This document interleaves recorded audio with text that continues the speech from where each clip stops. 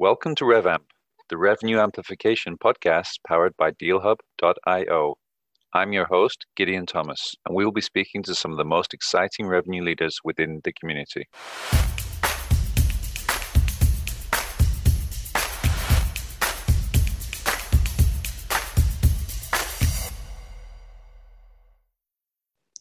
Ori, welcome to the RevAmp podcast. We are absolutely delighted to have you on board here today. And for those people at home who don't have the pleasure of already knowing you, perhaps you can start with just sharing a little bit about yourself, who you are, your role, and a little bit about Own Backup. Absolutely. Thank you for having me, Gideon. It's a pleasure to be here. A little about myself. I actually grew up in the Boston area, started my career in venture capital with a firm called OpenView Partners, where I spent years working with early stage technology companies, helping them build scalable go-to-market teams and helping them with go-to-market strategy. Eventually, I ended up moving to Israel. My wife is Israeli, so she decided we were moving here from Boston, and that was about 7 years ago now. So I've been here since then. Shortly after I moved here, I joined Own Backup as part of the founding team. And Own Backup is actually today the leader in SaaS data protection. Mm-hmm. A lot of people ask me what that is, aren't really sure what that is. We really started off in SaaS backup and recovery and focused specifically on backup and recovery for Salesforce. And that's sort of a newish problem. For many years, companies were using Salesforce and other SaaS applications, not even realizing they had a responsibility to back up and protect that data, in addition to what Salesforce and other SaaS providers provide as part of the service. And so that was one of our big challenges as we scaled, was figuring out how to educate that market. And certainly putting the buyer at the center of our sales process was a huge part of making that happen successfully. We started off just a handful of people today.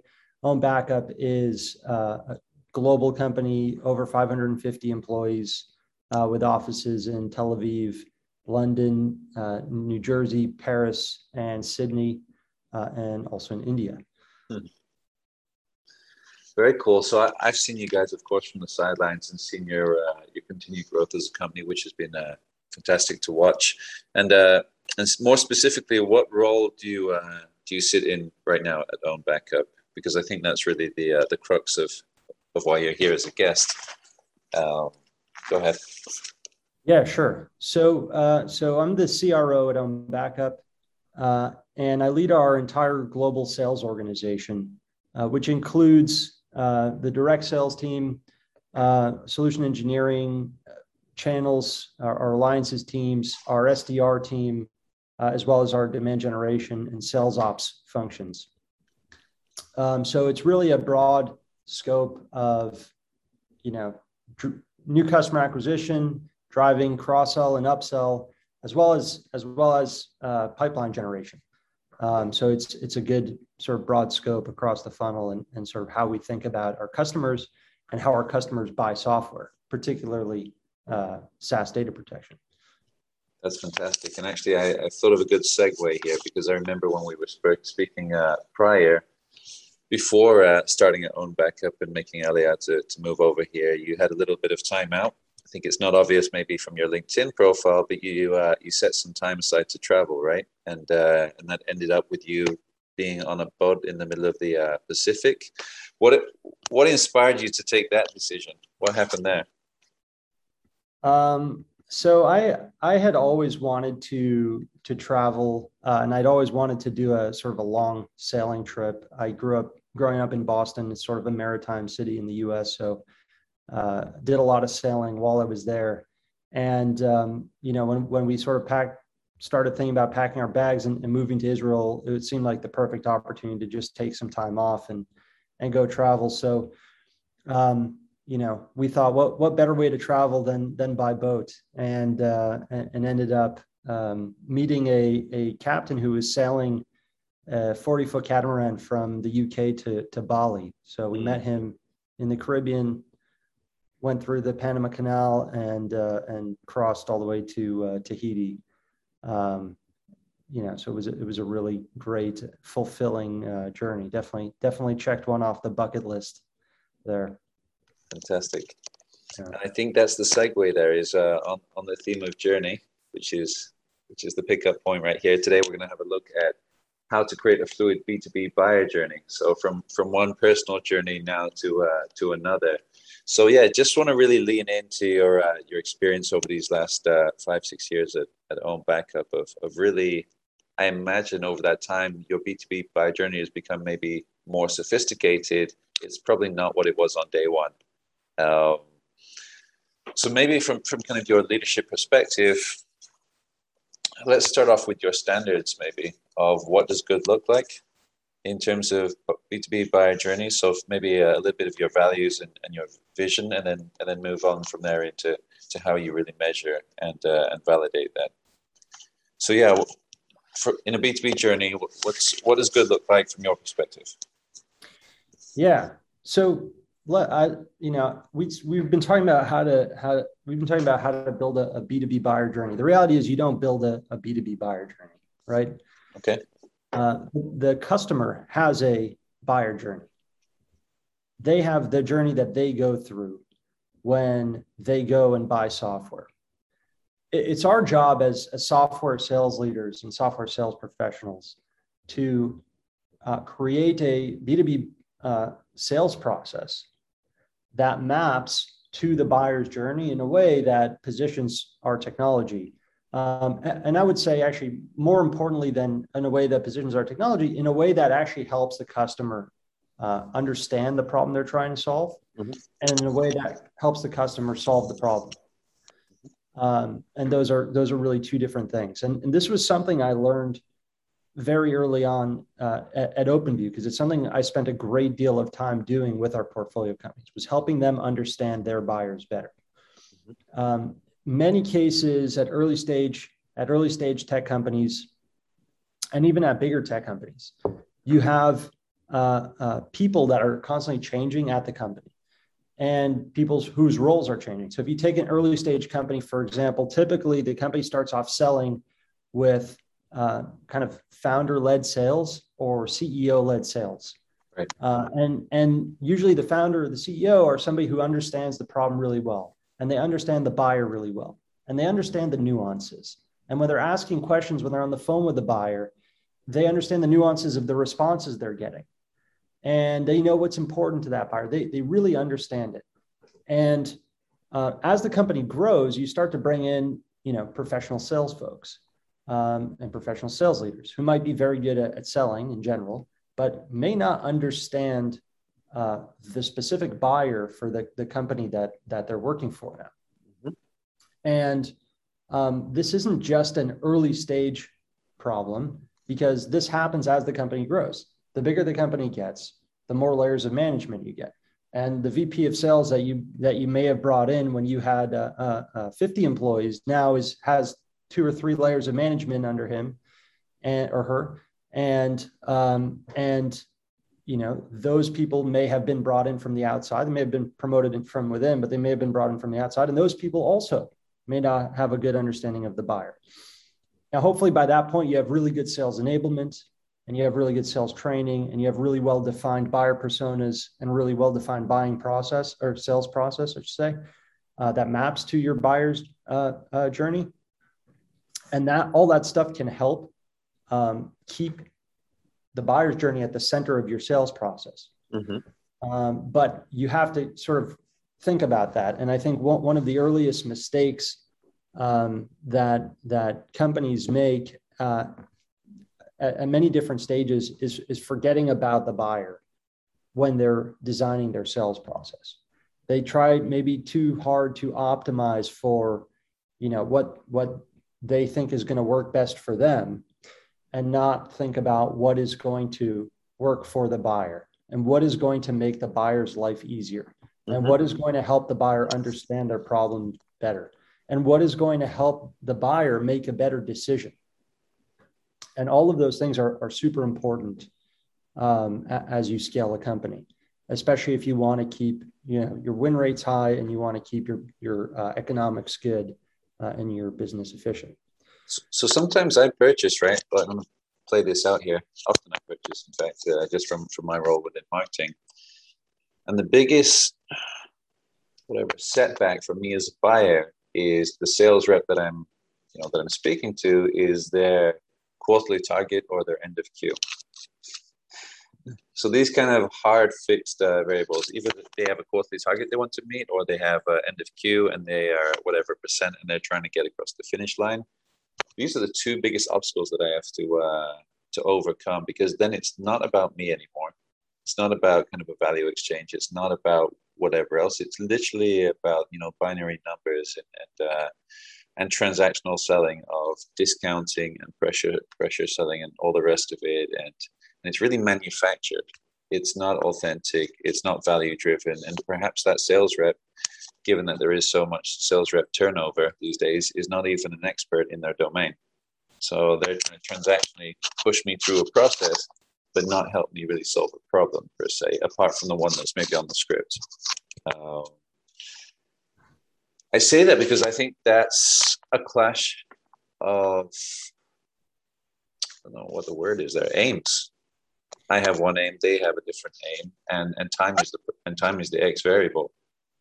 Yeah. So as a CRO, how do you acknowledge your buyer and the need for authenticity and to create value, but also, do justice to your role, which is also to reach certain targets in certain timeframes? Yeah, it's a really good question. And I think, to your point, as long as there are quarterly targets and quotas, you're going to see some of that behavior. But frankly, I understand. I'm a buyer too, and I experience the same things. So I understand completely the dissonance there, and we really do try to ensure that the buyer's interests are coming first. Mm-hmm. And that's really important to stay authentic and to make sure that your interests are aligned. And frankly, I think buyers these days have learned to take advantage of the sort of end of quarter rush to get extra discounts and stuff like that. And frankly, we try to avoid that too. But let's put that aside for a second. Right. I think that the way to acknowledge that and to keep it authentic and to keep the interests aligned, because they really should be. Right. I really think the best salespeople are the ones who are being authentic and actually trying to help the customer solve a problem, not just cram product down their throat. It is to actually do just what we've been talking about, is keeping the buyer's journey at the center of the process. And so let me give some examples of how we do that and how we've done that at Own Backup over the years. So early on, and our buyer's journey, our sales process has evolved, but early on, our product was very new. This was a really new category, and most people didn't realize they had to back up their Salesforce data. Right. They just didn't. Even today, many people still don't realize it. But Salesforce, like all SaaS applications, have this thing called the shared responsibility model, where they provide an application that's hosted in the cloud. And they do backups of their environments and real-time replication and security and redundancy and all that stuff. But the customer owns the data. And the application has a bunch of buttons. One of those buttons is a delete button. And if the customer pushes the delete button, they expect that data to be deleted. Right? Now, does Salesforce and do other SaaS applications back up? Yes, but they back up for their purposes, not the customer's purposes. And so recovering, 1 or 10 or 10,000 records from Salesforce's backups is not something that's easy to do, and it's not something that's offered as part of the service.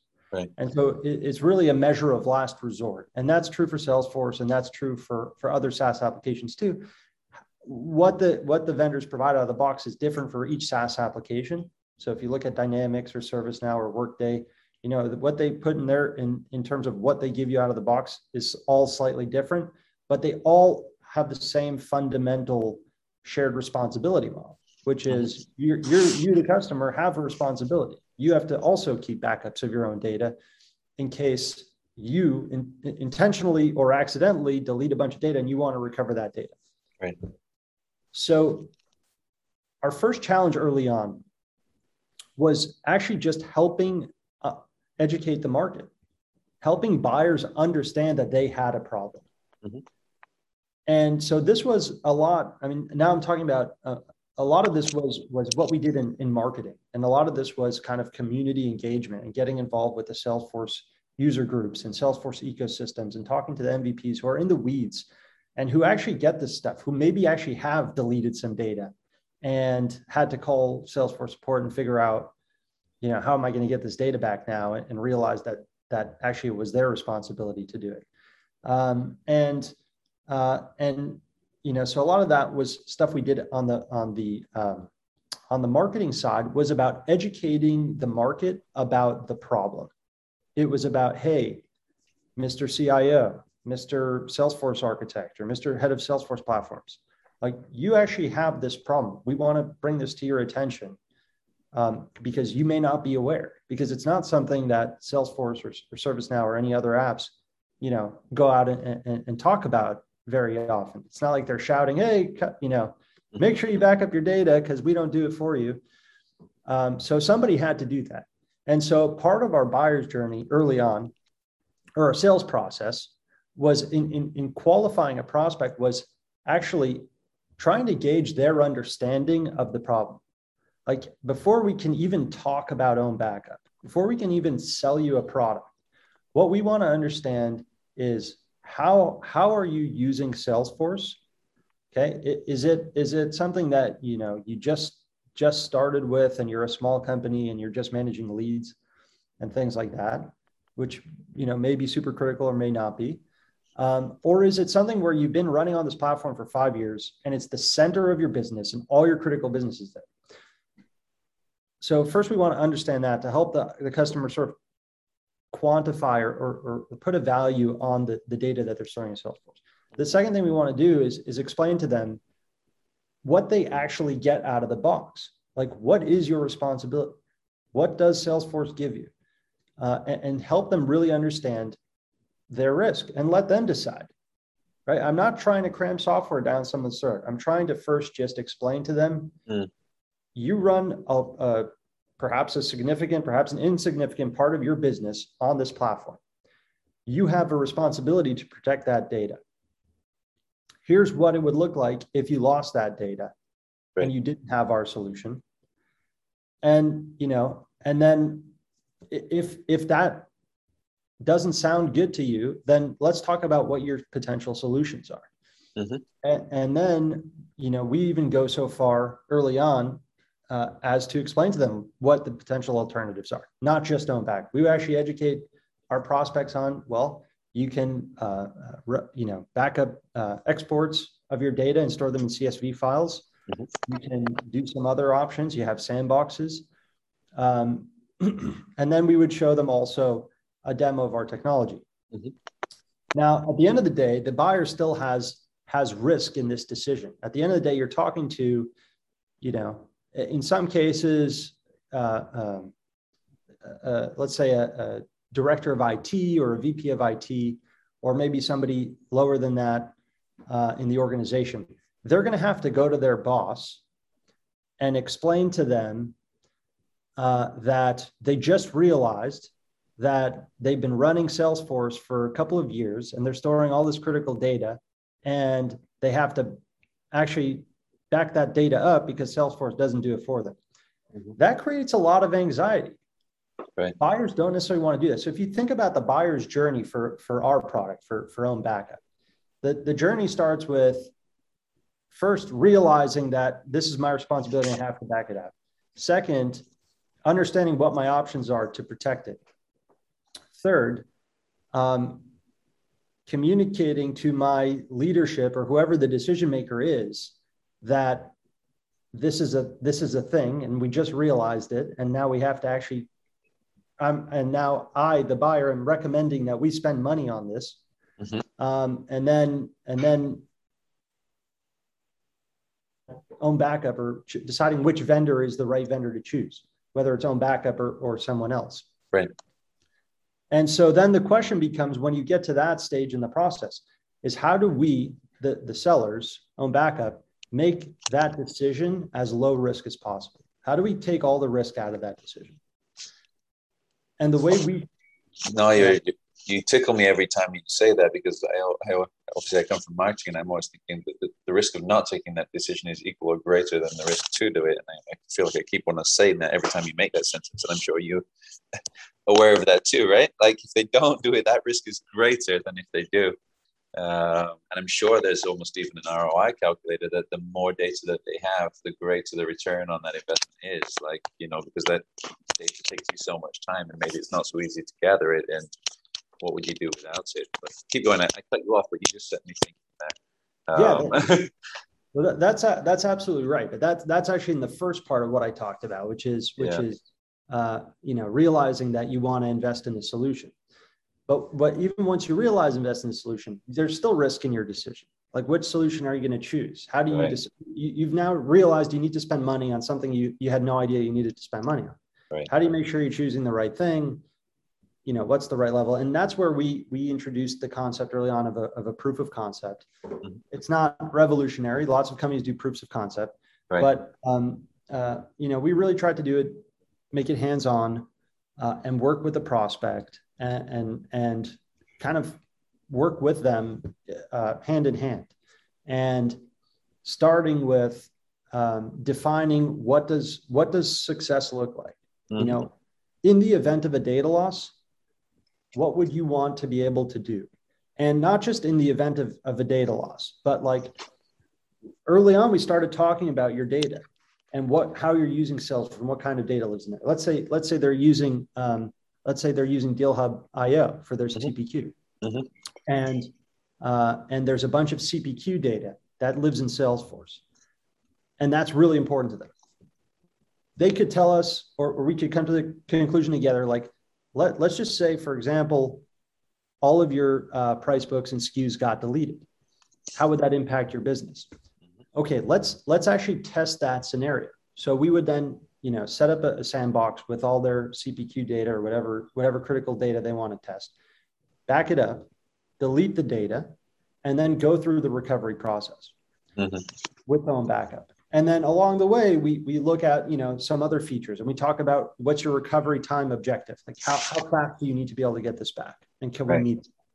What is your recovery point objective? How far back do you want to be able to recover? Because sometimes you didn't delete all your CPQ data, but somebody along the way, a Salesforce admin or a CPQ analyst changed, the approval threshold, or changed the price of this product from $1 to $2. Mm-hmm. But they did it a month ago. So you have to be able to restore not just the data from yesterday, but you have to be able to restore the data from a month ago and everything that got changed along the way. Right. So that's another scenario we might test. And so we try to take them through all different scenarios to make it super easy for them to say, yes, this offering checks all the boxes, or no, it doesn't. And we try to make that as easy as possible for them. So by the time we get to that end of that POC, they're in their buyer's journey, they've understood that they have responsibility. They've quantified the value of their data. They've quantified the value of losing that data and acknowledged the fact that it's worth spending money on a solution. Mm-hmm. They've evaluated a solution to ensure that it actually can meet their requirements. Mm-hmm. And now they're armed with really everything they need to make that financial decision.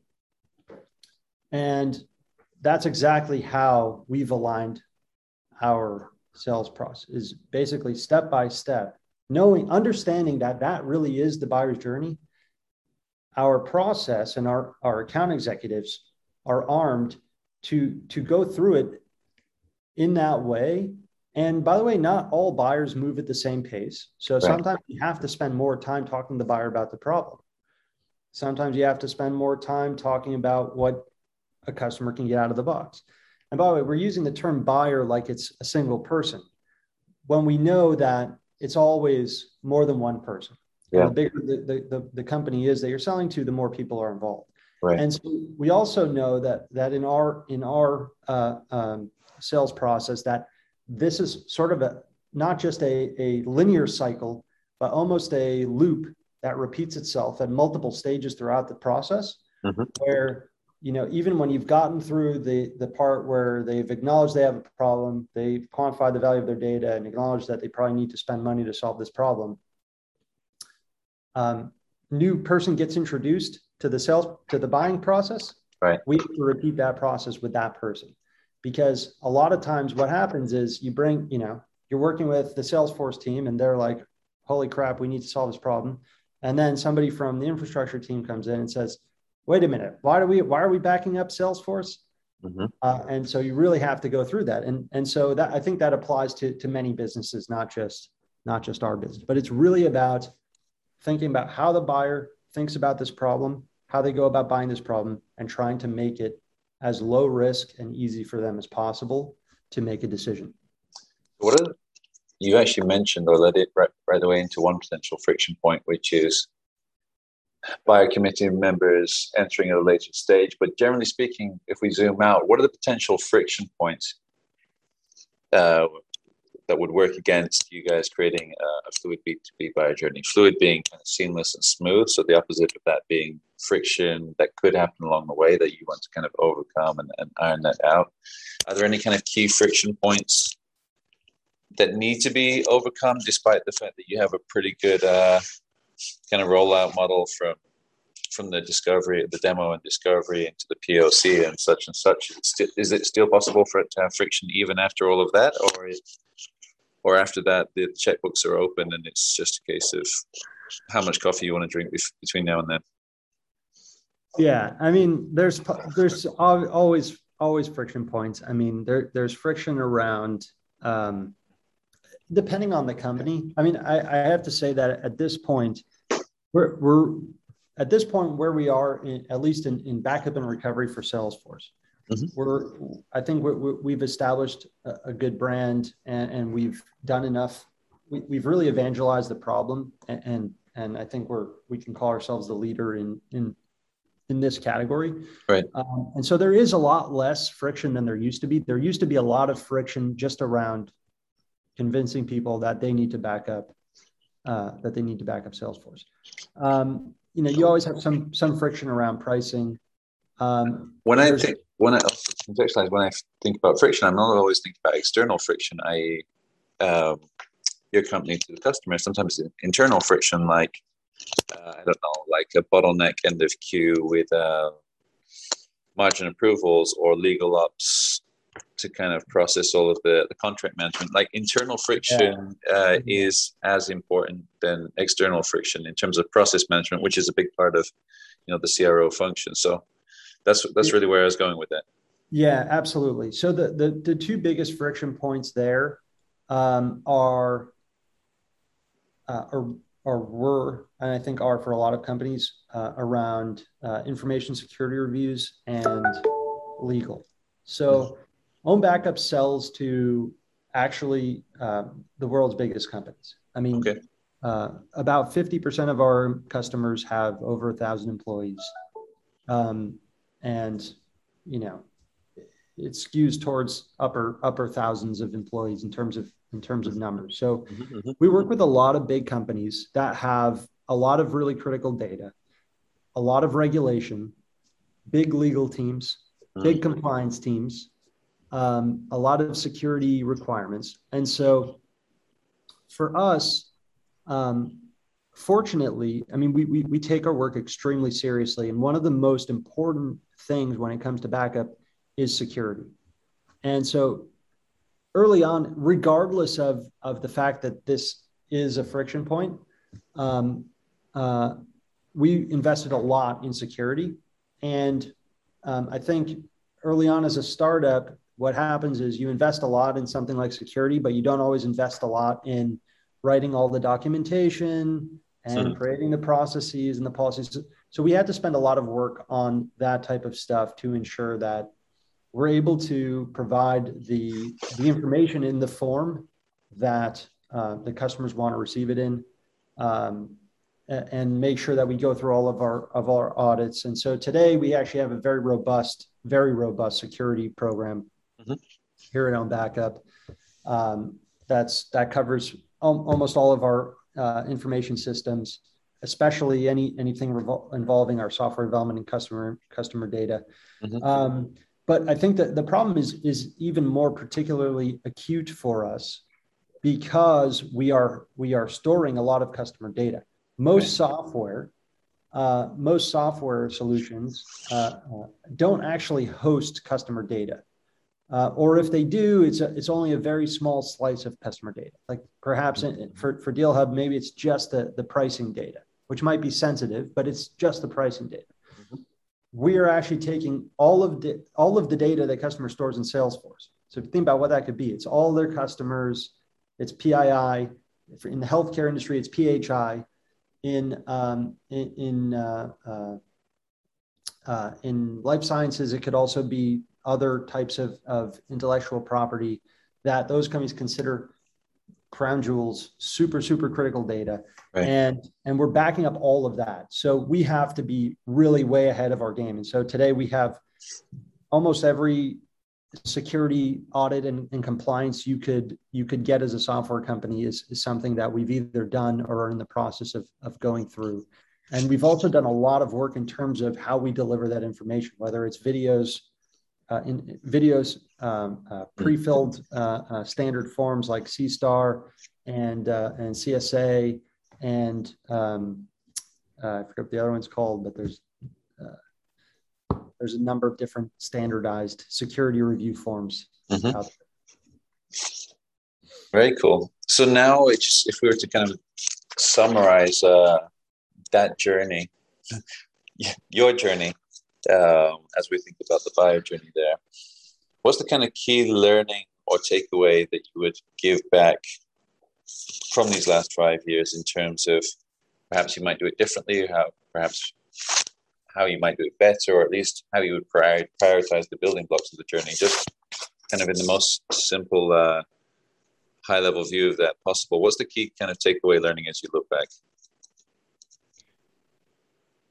Yeah, I mean, I think we did a lot of things right. I'm not sure there's a ton I would do differently, but I think the key takeaway for the listeners is to always put your buyer at the center of your process. Design your sales process around how your buyer buys software. Take the time to really understand your buyer personas, and when you're creating sales enablement, and when you're creating a process, particularly enablement for your frontline managers too, make sure that they really understand the buyer's journey. Make sure that they really understand the buyer personas. If they don't understand that stuff, that is not going to come across on the phone. It's not going to come across in meetings between your sales team and your buyers. So, making sure that your process and your training are all designed around the buyer and how they buy software, I think is the number one takeaway. That's a solid takeaway. So yeah, I really I just repeated that back in my head a few times there, and I was just saying to myself, okay, so in order to understand your buyer, you need to know your buyer. So let's start with, do we know our buyer firsthand? Do we actually speak to them, or do we just learn about them? And I can definitely understand why that's profoundly important. Were you going to say something else there, Ori? I cut you off. Well, I was just going to say it might seem obvious or perhaps not that insightful, but to your point, I think a lot of companies sort of skim over it and don't go deep enough and don't fully appreciate what it means to do this right. Yeah. I think there's a difference between reading it in a PDF or a doc versus hearing them speak. Yes. A massive difference right there, just straight out the gates. Yeah. Great, fantastic. Well, the good news is, we're running out of time here, but thank you for myself and all of the team over here with the Red Band podcast. And the good news is that you guys aren't done. you're going to continue to grow, and we can continue to watch you evolve and succeed. With high expectations. And I think for anybody that's been listening at home who had maybe further questions for you, they can always connect with you via your LinkedIn profile. We'll link to that with this podcast. And I really appreciate you taking the time to give back to us. We really appreciate that. Yeah, absolutely. I'll say I'm happy to hear from the audience. We're hiring in all roles and in all functions, and so definitely continuing to grow and doing big things over here. Fantastic, Corey. Well, wishing you guys tons of success. Thank you so much. Yeah, thank you, Gideon. My pleasure. Cheers. Bye-bye.